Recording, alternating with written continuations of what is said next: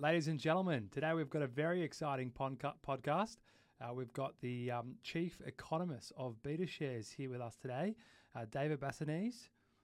Thank you for coming on board. Great to be here. Thank you. So, lots going on in the marketplace at the moment. Lots of, I guess sometimes in some ways lack of confidence leading up to the election. The election now has passed, but still a bit of an unknown time ahead, a lot of uncertainty. People are, questioning what they should do with their money in all forms of asset classes, equities, property. We can even talk about crypto, you could say. Everything's looking quite volatile. You're the perfect person to come on board and have a bit of a chat on those topics. Firstly, I guess, the volatility that we're seeing in all these asset classes, some are blaming interest rates. I wouldn't say it's entirely interest rates. Would you? I'd love to know, why do you see this volatility across all asset classes occurring? Well, I mean, we've had this, very strong economic recovery from COVID. So the world has been enjoying this V-shaped recovery. And probably, ultimately, we had excess monetary and fiscal stimulus, which has added to the rebound. But that, inflation has picked up as a result. Demand is running ahead of supply, and interest rates are a big factor. I mean, the Reserve Bank, the U.S. Central Bank in particular, late last year, after having promised not to raise rates for several years, they had this sort of policy where they're going to keep rates, low for a while. And they thought the inflation they saw last year was largely transitory, quote unquote. They changed their mind and said, you know what, it looks like it's going to be hanging around for somewhat longer. And they got very nervous about that feeding through into inflation expectations, given the strength of the rebound in the economy, the fact that US unemployment's so low. And so they are now on a very aggressive path of raising interest rates. Now, that's coming at a time where equity valuations, particularly again in the US, were pretty high. The market at the end of last year had a so-called price-to-earnings ratio of around just over 20 times earnings. The long-run average is around about 15, 16. So, so the combination of rates, going up at a time when the valuations were a bit vulnerable, has seen the equity market correct. So in the US, for example, all of the correction, in fact, it's the same in Australia, all of the correction in the market has been prices declining relative to earnings. Actual underlying earnings globally are still holding up at this moment. We'll see how that goes, but that's been the situation so far. You've covered a lot of things there, so I want to just come back and sort of touch on a few of those topics. So, firstly, the stimulus, through COVID, which did lead to that V-shaped recovery. The overstimulating. Elaborate what you would mean by that. Well, take the US for example. I mean, the fiscal stimulus was something like 20% of GDP. And the US, apart from, say, New York and California, basically the way I look at the US, the economy did initially have a nosedive, as did ours, with the major cities going into lockdown back in early 2020.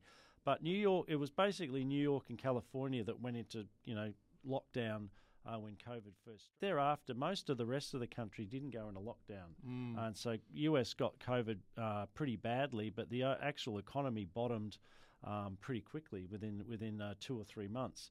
But because of the central bank had slashed interest rates, everyone were fearful of repeat rounds of COVID and a very weak economy, and so the US central bank slashed rates. But the US also, doled out a lot of money. For example, the Biden stimulus, during the election campaign in 2020, he promised this massive fiscal stimulus package. By the time it was delivered in early 21, it wasn't really necessary because the economy was already rebounding. But he went ahead with it anyway, and it sort of, put fuel on the fire, so to speak. So that's why, with hindsight, I think the stimulus, again, particularly in the US, and US drives a lot of markets, was excessive. So, and that probably, leads to that that comment you made about transitory inflation. I'm glad you brought that up because it is a hot word that was used a lot in the last sort of 6 to 12 months to justify, these inflation figures coming out. A lot of people did think it's not accurate inflation. Do we still have, supply and demand issues today leading to that higher inflation? Is that an argument? Yeah, I mean, I think when we talk about supply chain bottlenecks, people usually think of, shutdowns of factories due to COVID and an inability to, ship product to various countries like in the United States. So when we think of supply disruption, we think it's like an inability to supply stuff. But in fact, the real driver of the supply demand bottlenecks in the US was just excess demand, very strong demand and supply just not being able to keep up with the demand. So if you look at things like the activity through the ports of Los Angeles and people cite these evidence of like the long lines of container ships trying to get into the port as a bottleneck. Well, that bottleneck was because demand was so strong. And it's just they're not used to dealing with that because they had a switch of, again, they had two things happen: massive stimulus. Secondly, a big switch from services because, a lot of, travel was shut down, hotels were shut down, and there was a big switch to goods demand. And so the actual, level of consumer goods demand went through the roof. So that's ultimately why it persisted for so long, because demand was remaining quite strong. Which is exactly what they wanted to achieve, right?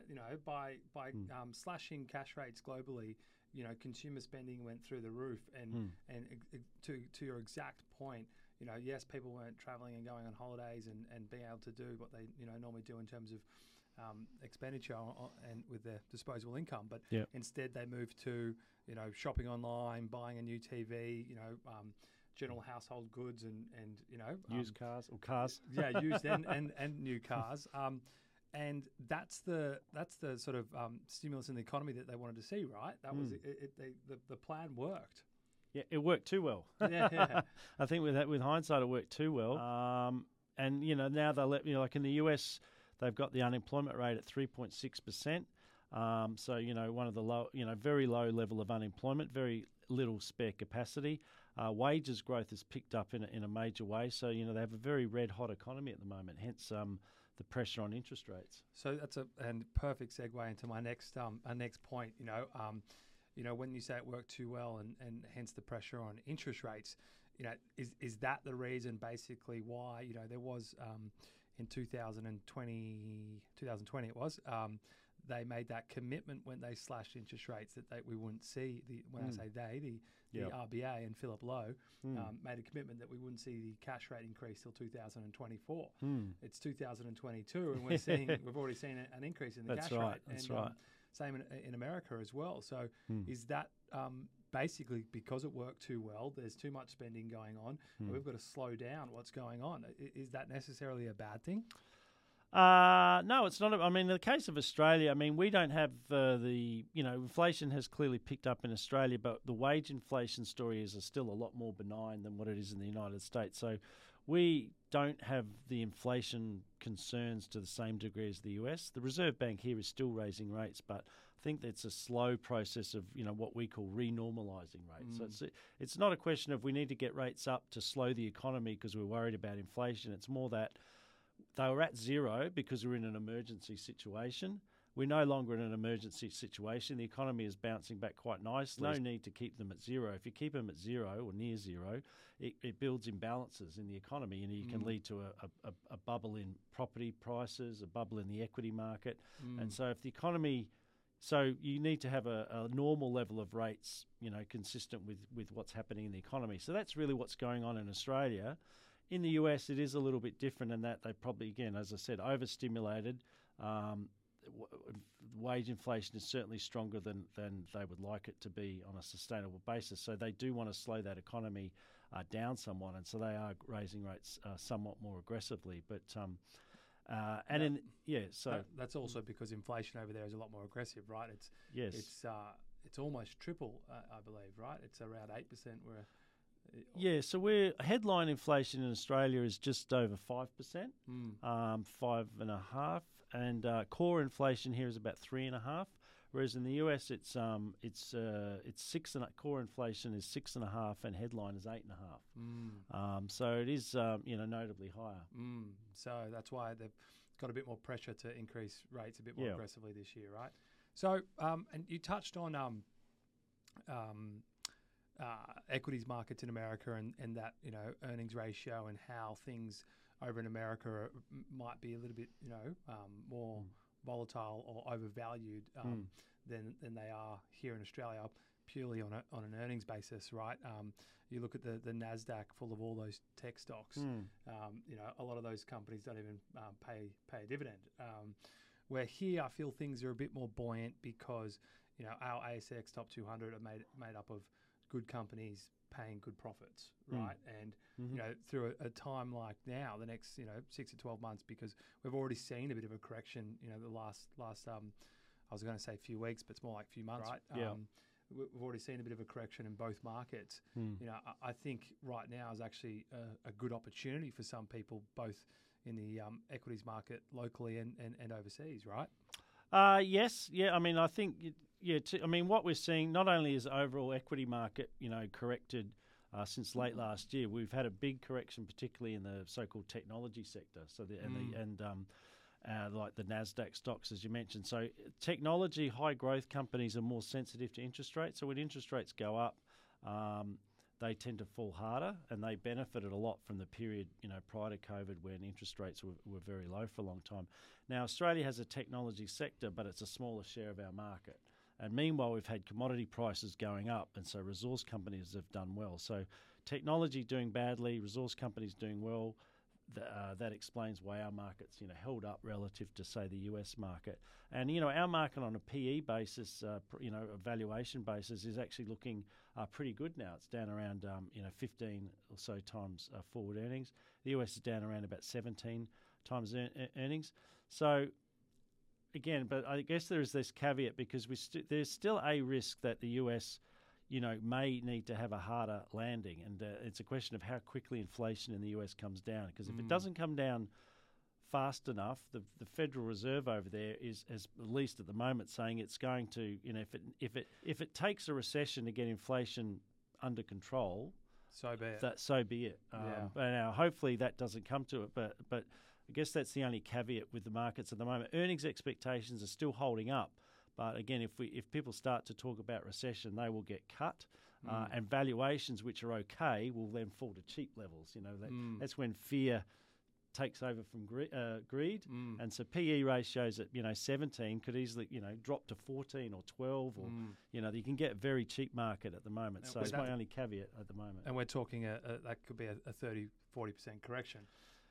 Yeah, so at the moment, the US market's off 20%. That's the S&P 500. The Nasdaq itself is off 30%, so it's had a bigger correction. But if there was a US recession, historically, the average decline has been about 30% for the overall market, and sometimes a 50% decline has happened as well. The dot-com crash in 2000, the GFC, obviously, in 08, 09, we got closer to 45-50% declines in the market. So, I think here locally we saw our share market crash almost 60%, wasn't it? It was like 6,800 points down to 2,800 points or something like that. So, it can be. It's also short-lived, though. I feel those periods. It took a while for us locally to recover to that level, but it didn't hang down that low for too long. So, like we've already sort of touched on, increasing interest rates can, have a range of impacts across the economy. Typically, fundamentally, what would you expect, in all forms of asset classes for interest rates to actually do? So, some say that increasing interest rates actually improve yields on property for investors. Some say that, fundamentally, interest rates would mean that equities should come off, but have they already come off to factor in that forecast? What should we see over the next sort of 12 to 24 months in this increasing interest rate environment? Yeah, well, I mean, I think generally the increase in rates is going to, we're already seeing it. Maybe in the case of equities, we've seen a lot of the adjustment already, but basically, downward pressure on asset valuations. I mean, think about the decade up to COVID, we had, low rates for a long time, and both property prices went up, equity prices went up, even the value of bonds went up, fixed rate bonds when interest rates are declining. So that back up in interest rates, the same way it led to broad-based asset price gains in the period where they were falling and low, as they come up, it's putting downward pressure on them. So we're seeing downward pressure on equity valuations. And potentially on earnings if it does result in a substantial slowdown in the US economy. Property prices in Australia, they're very tied to interest rates. So I would expect, property prices to come off somewhat in Australia over the next year or two. Some, you'll always get some that talk about, property crash, but historically, 5 to 10% nationwide, a pullback in prices we've seen already in the past when rates go up, and so I'd anticipate something like that as well. Look, the good news is that the good news is that it will, as prices come off, and it does improve the yield. So people were bemoaning the fact that the yield returns on many assets were very low for a long time, but we are starting to get value returning. So the yields on property should improve. Again, commensurate with the increase in interest rates, the yields on even fixed rate bonds. Many people, like in a diversified portfolio, you have both equities typically, and you have bonds, and bonds were offering very little return for many years. Now the return on those is starting to improve, and especially retirees and less risk averse investors look at those type of investments, right? Yes. So I'm glad you clarified somewhat with a 5 to 10% range, because I think people do get carried away with a property market correction, and words like somewhat to be more like are we going to see 20 or 30%? Historically in the GFC, I think we saw in Sydney the property market came off 7%, which is to your exact point, that 5 to 10% range, which is a decent correction, right? That's 5 to 10% is a correction as such, and yeah, there's an argument to say we've already seen that correction in some marketplaces.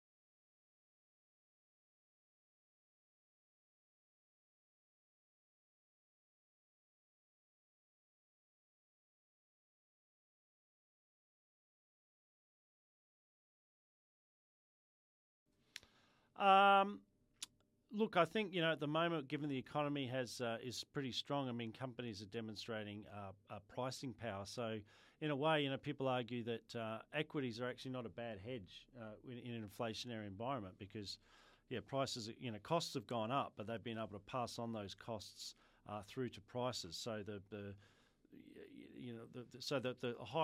the pickup in inflation we're seeing is evidence that businesses have been able to pass on those costs and preserve their profits, both in Australia and in the United States. So the ability to pass on those cost increases, yes, is good for those businesses. I guess, ultimately, in aggregate, if it does mean that inflation stays, too high, then it makes the central banks more likely to want to raise rates and sort of slow things down, so they can't keep doing that. But at the moment, I guess they've been benefiting from that. And there's a bit of a lag for this for the increased interest rates to actually take effect into decreased inflation, right? Like, we're not going to see inflation start to ease straight away from this increased interest rate environment, are we? No, it'll take a look. Again, we're still dealing with an imbalance of demand versus supply. So we're not looking to slow our demand all that much.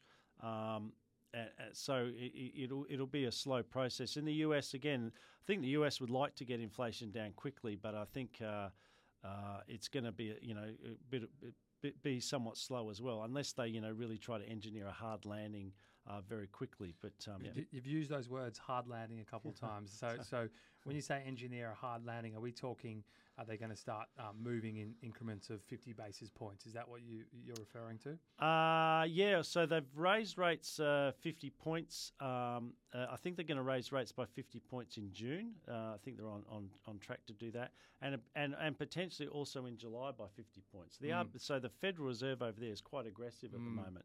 Now, again, I think what they'll do is they maybe raise rates aggressively in the short run, and then sit back and just pause for a little bit just to see how that affects the economy. So, because as you mentioned, interest rates operate on the economy with a lag. So, if you really hit it, double barrel with a couple of big rate increases, you do want to at least then pause and see if it has impact. Otherwise, you risk doing too much too quickly. But see that that leads into my perfect next question once again. Great segue, but just touching on that. When they've got to sort of sit back and see if it's having an effect, how quickly can each increase have an effect? Well, they have effects on different. Like we're seeing in the housing market in Australia already. Auction clearance rates in Sydney have come off, right? Definitely. So almost an immediate impact. And we talk about 5 to 10% correction in prices. I mean, wouldn't surprise me if you've already seen an element of that already, and what people are expecting to sell their properties. The psychology of the market, I think, has already changed somewhat. See, those words is also perfect. Psychology of the market, I feel like, is what's actually the bigger impact right now. It's the lack of confidence and the uncertainty in the marketplace, rather than an economic factor, in the sense that it's not like people are financially hurting right now. They're just lacking confidence, which equals a decrease in price, right? Yeah. Yeah, exactly. So in terms of things like auction clearance rates in cities like Sydney and Melbourne, you almost see an immediate impact. You're seeing an impact on consumer confidence. That's already come off. But spending itself is still holding up pretty well. So consumer spending's holding up. I guess the other area you'll see an impact is that, you mentioned housing. So at the margin, housing demand may come off somewhat. And that's sort of how, then feeds through to the rest of the economy. So the segue leading perfectly into my next question was the forecast of rates. This is the $1 million question everybody's asking about. I think all the economists of all the banks have come out and put their sort of 2 cents in what they think that things are going to look like in the next 2 years. But some economists have been changing their forecast 3 to 4 months later, right? What's your personal opinion? We're not going to hold you to it, but how much of an increase do you think we'll see here locally and maybe offshore, if you want to really shoot for the stars on that forecast? Yeah, so I mean, I think many economists are united in the view that what the markets are pricing in is seems to be too excessive. So we've got if you look at the financial markets in Australia, there's a market that actually predicts prices in what the market expects the Reserve Bank to do to the cash rate, and the market expects the cash rate to go up to about 3.5% at the end of 23. Now. So the next 12 to 18 months. Yeah, which I think is, and just to put, if the mortgage rate in Australia were to go up by 3%, the housing affordability, by my estimates, would be the worst, in record. Worst in 20, 30, at least since I've done housing affordability estimates going back to the early 90s. So that would have a pretty material impact on the economy. And one thing that I don't think the Reserve Bank will necessarily need to achieve. So as a result, I don't see them going that aggressive. I see them raising rates, possibly to 2%, but about 1.75 is 2 is my sort of target. This is 1.75 to 2 within the next sort of 12 to 18 months, up to the end of 2023. I'm glad you highlighted the market expectation might be different from what realistically happens, because that's been spoken about a lot at the moment. And I think that comes into, the cost of bonds and bank funding for short-term sort of fixed rate loans and whatnot, right? We're seeing 2 to 3 year fixed rates on home loans at like 4.5% now already, where the variables are only, call it 2.5%, a decent variable rate at the moment, and it seems like it's pricing in an end rate that the variable might not even get to in that fixed period. So that's relating to that market pricing, right? That's right. I mean, the way fixed mortgage rates go is they are priced off medium term bond yields are doing. So if the market is pricing in aggressive interest rate increases over the next 1 to 2 years, that's priced into the bond market where banks need to go and borrow money. So the cost of 3 year, if you're offering a 3-year fixed mortgage rate, you've got to go and borrow for 3 years, and that the rate at which you need to borrow as a bank is going to be based on what the markets are pricing in for interest rates over that period. So if the market's pricing in aggressive rate rises, you're going to have to pay more for your 3-year money, and hence charge more for your 3-year mortgage rate. So bottom line of that is that if you think the markets are too aggressive in what they expect over the next few years, it maybe doesn't pay to fix rates, and vice versa. If you think there's going to be a lot more to come than what the market's expecting, then you'd want to lock in a good rate now. That's a great sort of conclusion summary to that point. I think the situation we're in right now, correct me if I'm wrong, just interpreting your opinion there, is that the short-term money is quite expensive, which goes into the short-term fixed rates, which it's just might not be a value right now. I think on the view that Reserve Bank won't need to raise rates to 3.5%, and that's priced into the market, then those fixed rates are looking a little bit expensive. So we're talking also everything we've just spoken about is in my opinion, a short-term view, right? We're talking between now and end of 2023. What about beyond that? Because some of these forecasts go to 2024. Are we going to see beyond that point? Is it going to keep going, or is it too hard to sort of forecast? We have to see what happens over the next 18 months with these increases, because they might work. They might ease inflation, and the music keeps playing. Yeah, well, I mean, the Reserve Bank. So we're interested. I mean, just for the record, I mean, the Reserve Bank are saying that they think neutral, like the neutral average long run cash rate is about 2.5%. So that implies like a real after inflation rate of 0. So it's certainly come down. 10 years ago we thought a neutral cash rate in Australia was about 4.5-5%. So we've come all the way down to 2.5. So that's where they would see it. But I mean, I think many economists, myself included, probably think neutral is closer to 2, just given the level of debt levels now. So beyond the next 2 years, you basically have to assume rates sort of normalise at what you think the normal long run level would be, and that's why I've got it going to 2. Depending, of course, then what happens to the economy thereafter, it could go higher or lower than that. But my personal view is that globally despite the fact that inflation's picked up at the moment, it is due to this supply-demand imbalance due to COVID and excessive stimulus.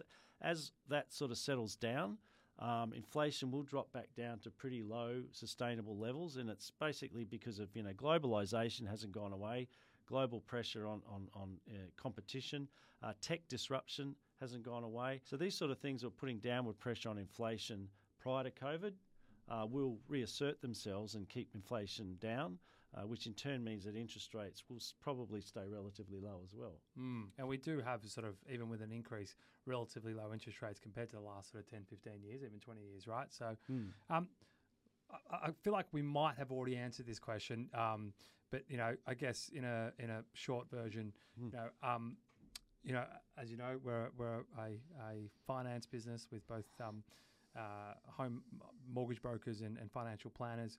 Most of our clients are mums and dads or owner occupiers, first home buyers or investors. We've been talking about on the bigger scale what's happening globally, but if we bring it down to them, how would you say that all these things we're speaking about with interest rates increasing, how would they affect them and those particular individuals as such? Well, I mean, look, I think, when we had interest rates at really low levels during COVID, and everyone was saying don't rely on them staying this low forever. So, we are getting a renormalisation of rates. I don't think it's going to be, disaster. It's just, again, I think the way to think about it in Australia is that it's going back up to a more normal level from the emergency levels we had at COVID, but they're not intended to slow the economy or push it into recession. And so, look, I think the rate rises we're going to get are going to be fairly moderate and should be well absorbed by most households. There's always going to be a few, and they're the ones you typically see on Current Affair or the news, sort of. Saying, if they raise rate, there's already been news stories saying, if they raise rates, I won't be able to afford my mortgage. It's like, well, how did you get that mortgage in the first place if you can't? There's a buffer already factored in. Yeah, there should be a buffer factored in. So I think that's the main message there is we're in a pretty good position in Australia. I think inflation is still, broadly speaking, likely to be contained, and the lift in rates should be contained. So households you feel can wear the brunt. And I'm glad you said that because I personally agree. And I think there was, some data that I read on, there was either CoreLogic or RP data about, definitely wasn't RP data, I think it was CoreLogic, about household savings through COVID, through that emergency interest rate environment, I think you referred to it as, that we actually, a lot of people managed to save up a lot through COVID. And I know I was speaking to the CEO of NAB a few weeks ago, maybe a month or two ago now, and he was telling me that a big portion of NAB's money they lend out for home loans, I think it was close to the figure of 70%, is money that they have in their own deposits and accounts, in their transactional accounts and savings accounts and whatnot, and half of it is floating around in also transaction and business accounts. So it sounds like people are quite cash rich going into this climate as well, right? Yeah, that's right. I mean, the household savings rate in Australia, and we there's an estimate of that in that comes out quarterly in the national accounts, is still at quite high levels. So we got a lot of we got a lot of I guess fiscal stimulus or government support. And we've been constrained in our ability to spend it on holidays and up until recently at least. So it's led to this cash buffer. But perhaps even more importantly, if you actually look at the home loan numbers, many households are well ahead on their payments. So they've actually, paid more down on their mortgage than they need. So I mean, if they wanted to, they could probably, readjust their readjust. But prepayments are up. Yeah, but I guess the other point is that I think the Reserve Bank's done some analysis of the burden of, say, 200. Let's say the rates go up by 200 points. Something like, I think it's maybe 20% of households will face a 30% increase in their mortgage repayments, which is pretty significant for that. But 70% won't, so it'll be less than a 30% increase. And so overall, they think it's that should still be manageable. Although there will be pockets of pockets of pain, I guess, for those that have really gone over their heads lending. Bear in mind, a lot of them, I think that 70% probably refers to people that might have owned property pre-COVID, and their repayments would not have decreased unless they requested to do so in a decreasing interest rate environment. They just would have been paying more off their home loan, which is that prepayment figure and whatnot. So they've had a 30% decrease in interest, or more, I'd say, in the last sort of year or so, and they're just soaking that back up, really. Yeah. Just leading on from that question, the average household right now is in a fairly good shape post the last 2 years of lower interest rates and whatnot. We've got mortgage arrears at record lows.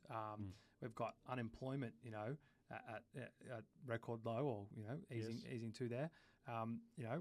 What would you say about the average household right now, financially and the position of the economy as such? Look, pretty well placed. I mean, so we came through COVID better than many countries. Obviously, we had an advantage. We dealt with COVID pretty well. So if you look at like the death rate per capita, sorry to talk about death, but the death rate per capita with COVID was pretty low by US and European standards, but it didn't actually hurt our economy either. So because we were able to close the international borders, activity within the country was more or less able to Continue. keep going. Albeit different states had lockdowns at different times, particularly in Victoria. But so we're coming out of that now. Like I said, you mentioned unemployment rate is at 3.9%. There's the household savings rates are at pretty high levels, so they're sort of cashed up. They are now going to have to deal with what I think would be a moderate rise in interest rates, but that was always going to be on the cards. It's the price of dealing with recovery. So I think overall households are pretty well placed to deal with the lift in rates. And there was some wage growth data that came out last week, I think on Wednesday, and I think we are starting to see some wage growth, which was a focus in the past. I personally think sometimes that wage growth data might not be entirely accurate because I don't think it factors in people moving from PAYG to self-employed contractors, which all these WeWork spaces and office sharing environments are full of those sort of self-employed contractors, right? So, how do you feel about sort of wage growth and the overall economy in that aspect? Yeah, so wages growth, look, according to the official data, is picking up. It's been, I guess, a glacial improvement, I would call it. So, the annual growth number that you mentioned had wage inflation going up to about 2.5%. Now, during COVID, it got as low as 1.7 or certainly under 2. So it's picked up. The Reserve Bank actually would like to. The Reserve Bank thinks aggregate wage inflation could be sustained at 3 to 3.5%, because if you think about it, their target is inflation at 2 to 3, so the midpoint of 2. If you allow for sort of productivity growth in the economy, if wages are growing at 3% but you're getting productivity of 1, then sustainable. It's consistent with inflation in the long run, about 2.5. So wages are still lower than they could be, and I think they're moving in the right direction. But yeah, so it's I think it's premature, at least on those numbers, to get overly worried about it from an inflation perspective. But it is, so it is encouraged that it's moving in the right direction. I think it will continue to pick up. But as you point out, there are structural changes going on in the labour market, so maybe the official numbers don't fully reflect what's going on. And another example is some people are maybe getting, their job classification may be upgraded, so they're getting a pay rise. But if it's defined as a more senior role, the way the wage numbers are calculated, it won't count as a wage rise. So maybe to some extent the official numbers are understating the growth that they get. Yeah, I definitely also witnessed that in our business here with all our clients. There's definitely sort of wage growth in their businesses. So we just going back, I guess, a couple conversations. We touched on the fact that governments around the world, in particular Australia and the US, will have to increase interest rates in order to ease inflation, and if that means a recession, the words were so be it, basically. And if we're in a recession, what's going to change? Is interest rates going to start decreasing? Are they going to plateau? What will actually change in that environment? Because I feel that's just some definition of, I think, is it 2 quarters of negative growth, right? Is it anything sort of out of the ordinary in the current direction we're already going? Well, so in the case of again, I don't think a recession is likely in Australia. I don't think we'll need to go into recession, but because we've still got inflation, and particularly wage inflation, still under control. But in the US, things are a lot hotter. And so that's where I think the main risk is. In terms of the share market, people often say if Wall Street sneezes, we catch cold. So if we avoid a recession, but the US goes in a recession and their share market falls a lot lower, our market will probably also fall, but not as much. We might outperform, but it doesn't mean our market will be immune to the downshaft from the US. But will interest look? I think if it turns out that US inflation is stubbornly high, and they really have to crunch the economy to get demand down, to get inflation under control, then they'll probably keep rates somewhat high going into that downturn. But as things clearly start to turn down and inflation comes down, depending on where they've put interest rates, then they'll cut rates again. So interest rates will obviously come back down again. So it's a question of getting on top of the inflation, which means getting on top of runaway demand at the moment. and it really just depends on how quickly how quickly inflation can come down at the moment.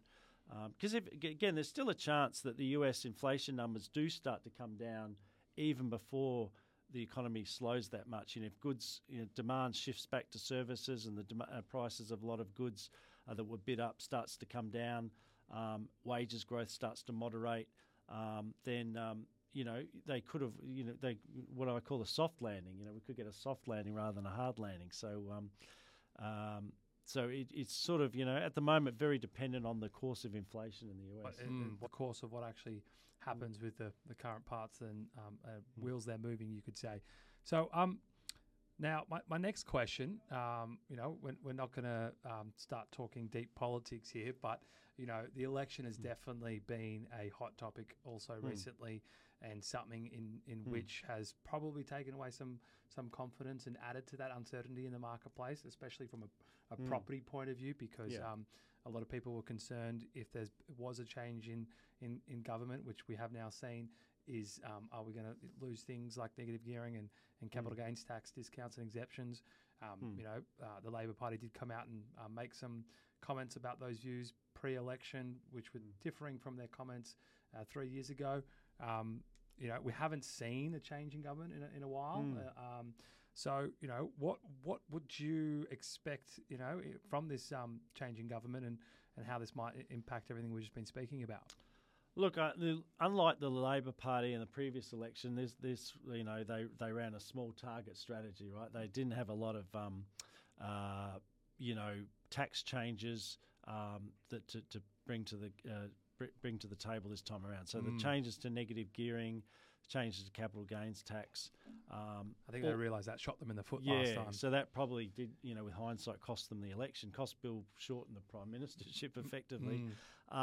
So look, not a lot of changes on the tax front. So again, property owners, I wouldn't be too worried about the change in government. The government is not proposing any major changes in that regard. In fact, and broadly speaking, apart from saying the area of climate change, where they are going to, focus.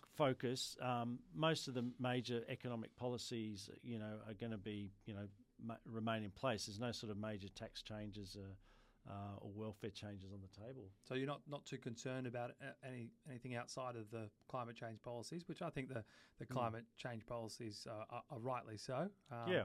So apart from that, anything else you think that the show goes on as such? Yeah, I mean, they have talked about. There was the one issue, the government's had a tax to GDP cap. I think it's just over 23% of GDP, and they've always had that in the budget. There was a comment where the now Treasurer had said, well, they're not going to be beholden to that tax cap, and there was a bit of a scare campaign about Labor raising taxes. So potentially they may look to raise taxes in the next few years to help rein in the budget deficit, which is still quite large. They haven't announced where that would be, but I mean that's potentially one difference in that Labor may be more likely to try to raise taxes, maybe on high income earners or on property. We'll have to wait and see, but they certainly have made no announcements at this stage. Well, and I think there's probably a bit more pressure on them to do so, right? Given what our government needed to do for the last 2 years to get us through COVID, right? That's once again a great segue into my next question.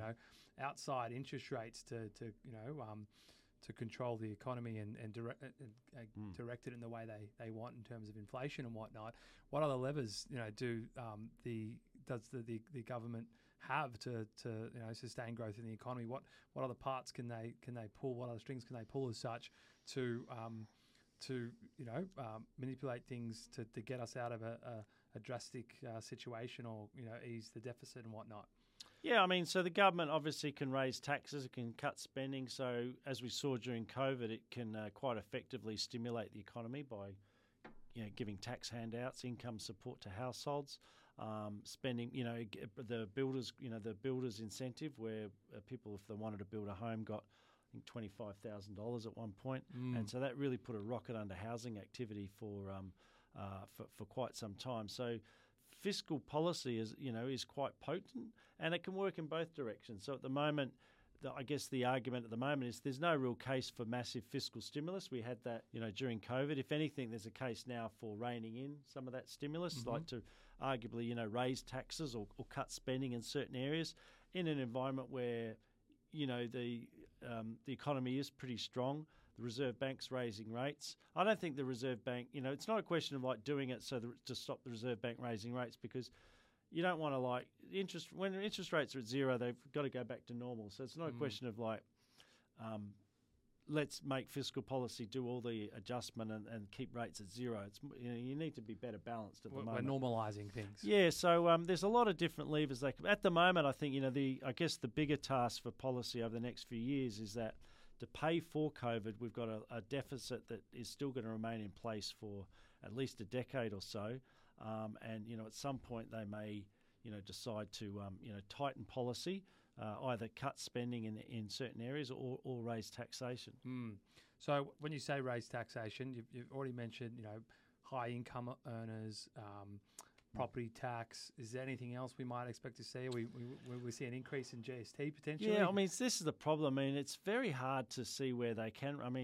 I hate, high income earners sort of get it, they cop it at the moment because no one has any sympathy for them. So the top marginal tax rate in Australia is 50%, right? So if you're lucky enough to be in that bracket, fantastic. But 50% of every marginal dollar goes in tax, which is quite high by global standards.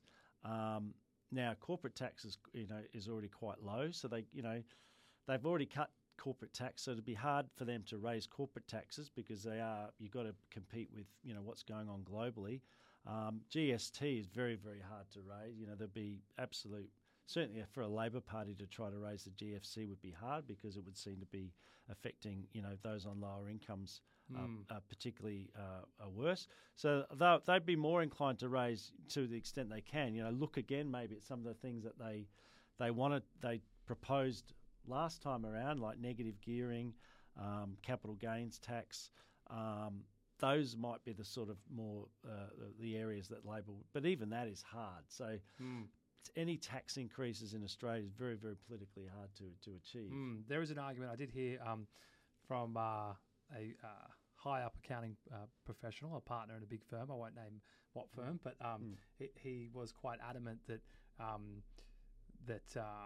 capital gains tax discounts and exemptions will go, and keyword exemptions, meaning that your primary residence will be potentially taxed, because he believes that there's an argument to say that people that make money on the economy in terms of their property growth, they should be taxed on the property growth, which I understand that argument.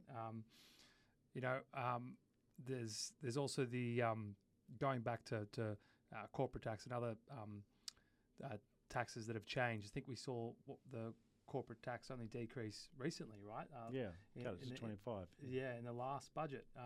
So it would be drastic for them to start changing things that have already been changed recently for the better of the economy, right? Yeah. One area, like take property investment, for example. They could, limit the degree of deductions you can get. Like some people have, 5 to 10 investment properties, and they might rein that in and say, you can make a deduction for 2 properties or 3 properties, or there's various. You don't have to get rid of everything. You could maybe just trim it at the margin, but even that would be, I could imagine there'd be a big backlash against taxing people on, that they've engaged in a certain activity on a basis of a certain tax system, and then the tax system changes. They would argue, well, that's unfair, but. That's why they might grandfather a lot of these things, right? It's a bit like the talk about with the state government and stamp duty, right? There's been a lot of talk about that for a few years, but we haven't seen anything actually change. But once again, they can't make it retrospectively. They'd have to make it from a certain date moving forward. Yeah, well, even another thing like capital, inheritance tax or what we call, death tax. Some people call it death taxes. So, many countries have taxes on inheritances. Yeah, like the UK, right? Yeah, and even in the US. And the US. And we don't. Now, why? I think there's a valid case to say we should, beyond a certain amount of money. But again, we used to have one. It got removed, I think, under the Fraser government many years ago.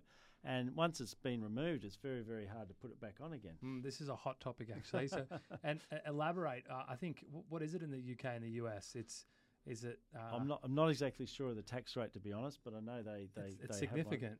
Yeah, yeah, and they really sort of tie you up to make sure you can't sort of get out of it in the years prior by transferring, I think, more than $30,000 a year. Otherwise, it's taxed at a certain rate. So, look, I guess that pretty much wraps up our conversation today. So, I'd like to really thank you for coming in, David. No worries. It's been a great session. Hopefully, we can do this again, and I'm sure our listeners will find some great value over everything that we've covered. Thank you so much. Thank you. Bye for now.